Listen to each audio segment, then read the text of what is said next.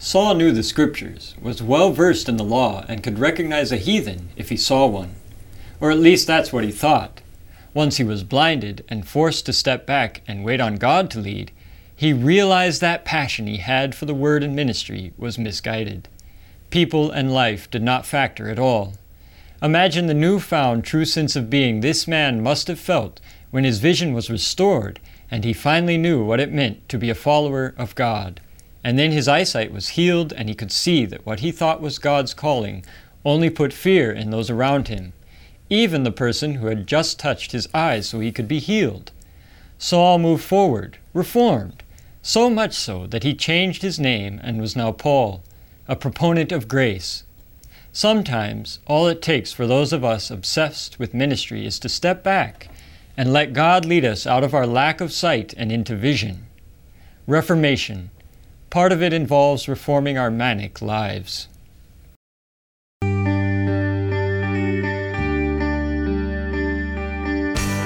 Offering information for your mind. Enabling transformation for your heart. Sabbath School U, a weekly dialogue exploring God's Word and its application for today's world.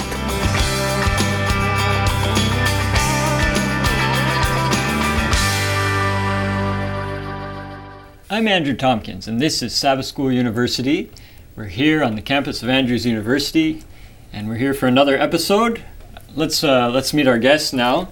I just want you to say your name, and then I want you to tell me if you've ever met a famous person and what that was like. Okay, my name is Sandra Gutierrez. Well, I'm a student here at Andrews, and also I was very excited the first time I was able to meet a group of famous people, because when I was a teenager, I was just dreaming about to meet those people, and I was so excited. I couldn't believe. I think the next night I was still dreaming about them, so that was so exciting. Good. Mm-hmm. My name is Guilherme Borda, and well, the most famous people that I've ever met, sort of saying, is Jesus. I don't know of any other person that is famous that I have actually met, so I would put Jesus, and it was amazing. Good. Well, my name is Edie, and I've also met Jesus, but also I've met the governor of my country. I'm from Puerto Rico. I didn't meet him really, but I shook his hand, and yeah, I guess he was famous in the island. So I was like, I don't know, 7 years old, and I didn't really know. My parents told me to shake his hand. But you never forgot. Yes, at least. That's something. Good. Okay. Well, before we get started, I just would like to ask you if you would read the scripture. And since we have two people here who represent Spanish-speaking countries, I'm going to ask Sandra if you would pray for us in Spanish after she reads the scripture. Okay, thank you. Okay, so the scripture, it's found in Hebrews 2:11. And it reads, both he who sanctifies and those who are being sanctified are all of one, for which reason he is not ashamed to call them brethren. Okay, let's bow our heads and pray. Querido Padre Celestial, muchas gracias, Señor, por la vida, por la salud. Gracias por este momento que tú nos das, el de poder estudiar tu palabra. Te pedimos que tú estés aquí en esta mesa, que tú pongas las palabras en nuestros labios y que, Señor, podamos aprender más de ti, Señor. Ayúdanos a entender más de tu palabra para tener entendimiento y sabiduría. Gracias, Señor, por todas tus bendiciones. Bendícenos ahora en el nombre de Jesús. Amén. Amen. Amen. Thank you. Well, we've been studying revival and Reformation, and we've covered a lot of different things in connection with this. And today we want to focus particularly in on Reformation and the outgrowth of revival. Mm-hmm. And so as we move into this now, the focus of being Reformation, I just want to start by maybe asking you a question about your personal lives. And what was it like when you first really came in contact with or started a relationship with Jesus? How did that feel for you? How did you react, and what were the dynamics involved? Well, in my case, I knew about Jesus since I can remember. But the one time that I can say that I personally got to know him as something more than just, a story, I was 19 years old, and it was after I heard a sermon, and I felt a strong call for knowing him better and knowing all those things that I've heard about him, like his love and his mercy. And at that time of my life, I was going through rough times, and I felt that there was going to be a being in the world that would take care of me. And I felt very sorry for many things, and I just felt very thirsty for knowing what is next, because I wanted to change. With me, I think it was really a progressive thing. It was a process, because my parents, they're Christian, so I was raised in a Christian home, and I was always listening about Jesus. So I think I got to know Jesus gradually, and I was listening about him, and he was always important to me. But as I learn more about him, as I read the scriptures, I admire him more and more and more, and more I want to be like him.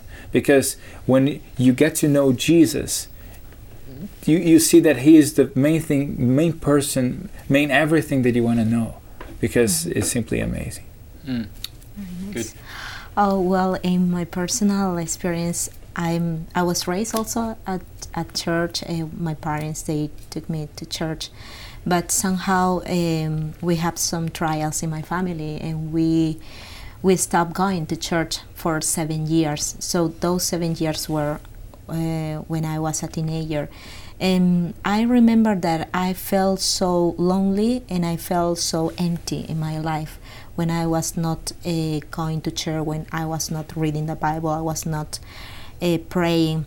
And in my life, I was hoping that somebody I wish somebody could visit and can invite me to go to church. But on Sabbaths, I used to see my other neighbors going to church, but nobody was willing to visit me and telling me, okay, let's go to church together. But since God, there was a pastor who came and visited us, and he invited us to go again to church.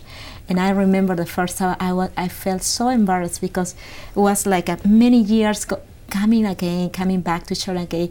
I felt so embarrassed, and now I understand that some people, when they stop going to church, it's like the first time, and they feel so embarrassed going again to church. But that time, I started participating in church, reading the Bible, and I think that I was falling in love with Jesus when I was reading the Bible. I was praying, so that was a great experience. And since that, I decided not to leave the church, not to leave Jesus, to live with Him. All very inspiring testimonies here that we've heard, and I noticed a few things that were said. We heard about change. For you, that seemed to be important. There's a process, there's a need, a sense of need. And as I think about our topic of Reformation, revival, I think these are all relevant. Now, when you hear the term Reformation, what do you think of? This is not a term that you hear every day on TV. It's not a common term in our culture. It's maybe a bit dated. But when you hear the term Reformation, what do you think of? What is maybe some terms that are more relevant to today that you can maybe replace the word with? It's interesting. Really, I don't know exactly in English how this works, but in my home country in Brazil, when you have this house, and this house is getting kind of old and needing some remodeling, then we call that you need to reform your house. That's the word that we use. In Portuguese, we reformar. So we need to reform the house, because the house is not in good shape. The house is not okay. It's not in good condition. So we need to reform it. So you go and you seek all the resources that you need, and you seek the material, and you seek the workers, and then you start that work of reform to reform the house. And it's interesting, because for me, Reformation in Christian life is similar. Because it is when you go on the road and you have that road work or something, you see those red or orange signs and telling that there is a work being done. It's the same thing in the life of a Christian. We're going through a period of work that is being done. God is changing our lives. He's working in our lives. He's taking all the things that are bad and taking it away and replacing it. So it's almost like remodeling a house, but He's remodeling your heart. Yeah, and I recognize that even in your testimony, that it's a process. It doesn't, many times we want change to be just like that, just immediate. And Reformation implies many times that this is something that it goes over a period of time, and we think of the Christian Reformation that started at one point and has continued on really to today. So 500 plus years we're talking about, So there's this process in Reformation. What else do you see as being relevant? What is Reformation to you? I also, when I first hear the word, I was going to say I think of the Protestant Reformation. I think to reform biblically it implies change, but it implies change based on a relationship with Christ. So that's what it is for me. So it's more than just changing the outside, more than just trying to fix the house by putting on new paint. It's more than that. It's more than that. It's deeper. And we usually talk about revival and reformation, right? And I believe that to go through a revival, that could be understood in many ways. The Bible talks about we are dead in our sins, and then by the blood of Jesus and His sacrifice, He brings us back to life. By a revival, we can be reformed. I think they must go together, and it's so essential and so necessary, because it's like the faith and words without love. For me, it's like just the word reformation by itself, trying to change your attitude, your behavior, but without love, it doesn't have any sense. It doesn't make sense. But revival is like an inspiration, something that you are alive again. You are back to life again, and so but as a consequence, you change. It's natural. You even don't realize yourself that you have already changed. So other people will see that difference, and so I think revival is every day, as you said before, that it's a long process, or for some people it's like a slow process. So I think revival and reformation are together as a couple. Now this is you've brought something interesting out. It's possible to have negative reform. Is that right? So in some senses, reform by itself may not be good. And with revival, what are the differences? What is the difference between reform and revival? Are there differences? Are they the same thing? Imagine if you're reviving, it's a process of revivification. So something is dead. Okay. It's almost like when you do CPR. When somebody is almost dying, you go there and do the process of revivification or reanimation or CPR, because you want the person to come back to life in its normal way. But also, this is the thing. You can change now. Revival, okay, but reformation, you can change to bad ways. I can be serving God, and I can simply wander away and simply ignore God, and I'm changing my life. But I think it needs to be a change that is led by God. If you think about in Psalm 51, the experience of David, because he had really, really done bad things, bad things. And now he comes to God and prays. Psalm 51 verse 10, creating me a clean heart, O God, and renew a steadfast spirit within me. It's interesting that he is not saying, God, I'll do it right now. I'll change my heart. No. He's asking God to create a new heart in him. Because God is actually the main mover, the main key playing here. Because if you try to just do everything from yourself, you will fail. But if He is in your life, it will be a good reformation, a change for the better. Yeah, and if God is not the center of the Reformation, it can go into routes that we don't want it to go, because a reformation done by just humans without the love and the humility that we need, it can go ugly. And we've had tons of examples in history about how, Reformations might have good ideals but might end up in an ugly way. And one of the examples that I can think about is the very Protestant Reformation we were talking about. Remember at a time where Luther was hidden, somewhere so that he wouldn't die. Some other people started taking the Reformation on their own hands, and there was killing and there was bloodshed. Yeah. That's a good example of how maybe when we don't have the right guidance for a Reformation, it can go bad, and it can happen to us individually too.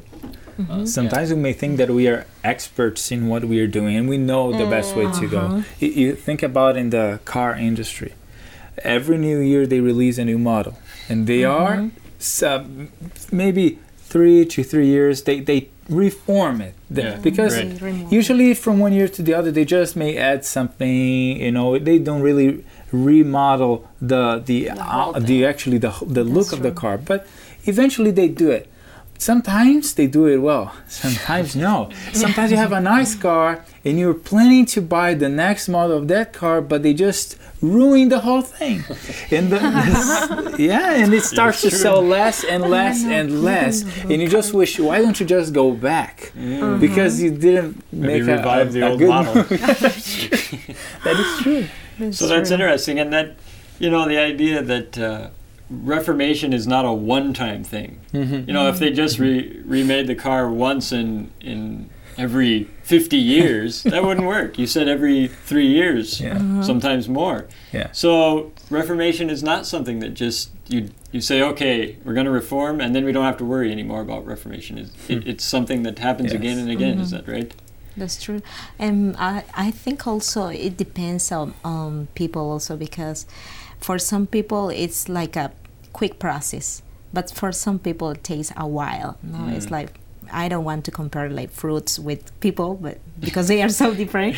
But for example, you want to grow oranges, so it takes a while, years, in order you can taste the oranges. And some fruits or some vegetables, they are so quick in order to eat them. Yeah. But I think the first step for my personal experience is like you are willing to change, because even though you are at church, you can be dead. You can be might be raised at the church the whole life, but there is not a big change, there is not a miracle. So that's why it's so important to ask God, please pour the Holy Spirit in my life every morning, every day, so that I can reach other people. And at the same time, if we search for God, because in Jeremiah there is a promise, and God says, then you will call upon me and go and pray to me, and I will listen to you, and you will seek me and find me when you search for me with all your heart. We have that motivation, that reason to search for God. He will respond in a positive way. Good. And I'm glad you brought in a text.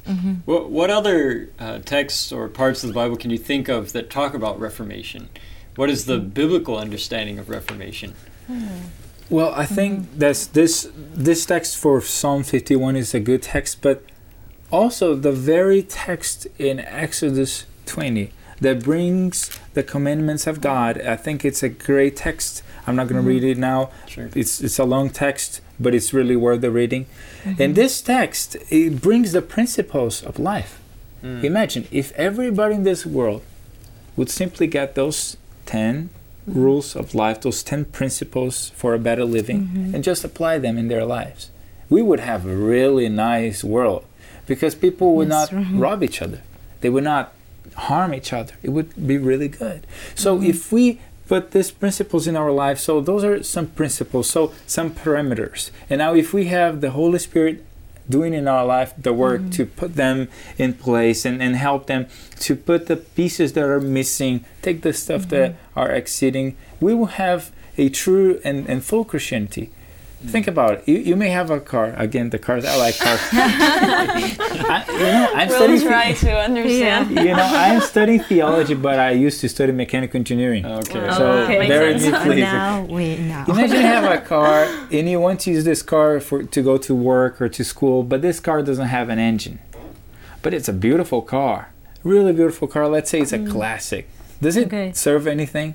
Not It not actually for the purpose that you not want for it. the purpose that you want. It may be beautiful. You may put it in a museum or something. You know, you may hide yourself if a criminal comes. You hide yourself. He will try to steal the car, but he will stay there because the car will not go. But it doesn't take you where you want to go. It's the same thing with Christianity. If it's not complete, it serves to hide. You may hide your messy life or something, but it doesn't take you where you want to go. So Reformation to me is when God puts the pieces together and now we are complete, and we need to always remain with Him, because without Him we are never complete. And then we keep going where He's leading us to, which is heaven. So Reformation is continual and it involves change. Now you brought up Exodus 20, which is the Ten Commandments. But that's not something that was new then. I mean, he had to bring it up again. But does that mean then that Reformation isn't necessarily just new things that make a change? Many times we think we need change, we need something new. But when we talk about Reformation and revival, is it possible that sometimes the answers are in the past and we just need to relook at that or re-understand to bring Reformation and revival? Is that possible? I think it is possible when we read the experiences of Israel people, for example, know how sometimes they were far away from God, and they were like so sad, and at the same time they sinned, and they felt like, oh, we are not making this, or they were complaining about many things. But if they like were willing to search for God, you know, and try to understand God's purpose for their lives, that could be then like a different story, a different end of that story. But I think those stories have been written for our own teaching too. So if we read the Bible, we can compare our own lives with them also. And so we can learn so many things and try to apply in our practical daily life, you know, in order to be different. And as I was mentioning to you guys before, I think Reformation and revival, I think revival comes from this Holy Spirit, comes from God. It's something that we cannot create, and Reformation is the result of revival. There's an interesting point too, that there is an opportunity for corporate revival and Reformation, and there's an opportunity for individual revival and Reformation. And according to the biblical examples, it's revival and Reformation is something that comes from below up, not necessarily top down. There's individuals, in the Bible that had a revival in their lives and the Reformation, and they kind of influence many other people. And of course, there's opportunity, like I said, for corporate, but it starts by, like you said, Sandra, the revival that we can have in our own lives, in our own close time with God. So we cannot force that. I cannot force a revival on you. You cannot force a revival on me. But if we individually search for God, then God can give us what it needs to do it corporately. That's true. That's true. I think there's 3 main focuses in the Bible for us to find a goal, a place to go. Where should we focus in our Reformation? I think you have chronologically, first you have Eden. I think life was pretty good. Genesis 1 and 2, life is pretty good. Genesis 3, life gets bad. And it's true. And we are in Genesis 3 on. And I would prefer to be either in Genesis 1 and 2, or the end of Revelation. Or Revelation 26. So I think those are 2 key moments before sin and after sin is just erased from our universe. I think those are 2 moments where we should look as goals, as future goals that we have. And also the Gospels, when we look at Jesus, because He is the perfect model example for us. If we focus in Jesus and we get closer and closer to Him, we will be reformed. Because the more we get closer to Jesus, the better we are. Because you cannot get better than Jesus. So if you just get closer to Jesus, you will be the best that you can be.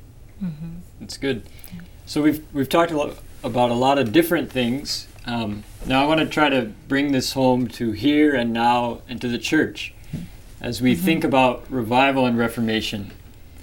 And I think one of the goals is, as we've talked about, is to maintain a sense that we need to be reformed and revived frequently. So as we think about the church, what are some ways that the church is a reform movement? What are some ways that it not only reforms society, but within itself can reform? Unity, I think, is one of the key elements, and search God and the purpose for your life also.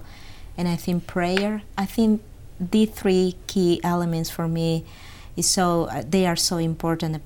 Study the Bible, prayer, and sharing. I think that makes a big difference. And not just you individually, but you can share that with your friends or members of church. So little by little, it's just a little bit, and then it's going to become a big thing after that. That's good. Well, we're running out of time. We've talked about a lot of different things, and I think we've established that a reformation needs to be based in Scripture and the gospel. It involves change, and it's a process. It takes time. Is there anything else that you think is vital to reformation, to a good reform, a proper reform? A lot of prayer. A lot of prayer. Because again, we cannot do it on our own. A lot of prayer. That's true. I think love also, to love our neighbors. I think that's the key element, because there are so many people who are suffering in the world, and sometimes we don't realize how much they need of Jesus. And I think if we start working for other people, reaching out other people's, we won't be so worried about our personal trials, because we know that there are other people who are suffering more than us. And I have an experience. I was praying for my sister-in-law. I just wanted her to be so happy. And she came here, and she never heard about the Bible. She never heard about prayer. She thought that happiness is just to have money and have a comfortable life. And then little by little, she was reading the Bible. She was praying, and she was able to go to church. And then she told me, Sandra, I am so glad, because now I know Jesus. Now I know that happiness is not just to have money and to have a comfortable life, but to have Jesus in our heart. Well, thank you again for being with us and sharing your insights. If you would like to join in the discussion, visit our Facebook page off the link on our website at www.sabbathschoolu.org. That's www.sabbathschool.org. For Sabbath School University, I'm Andrew Tompkins, and we'll see you next week.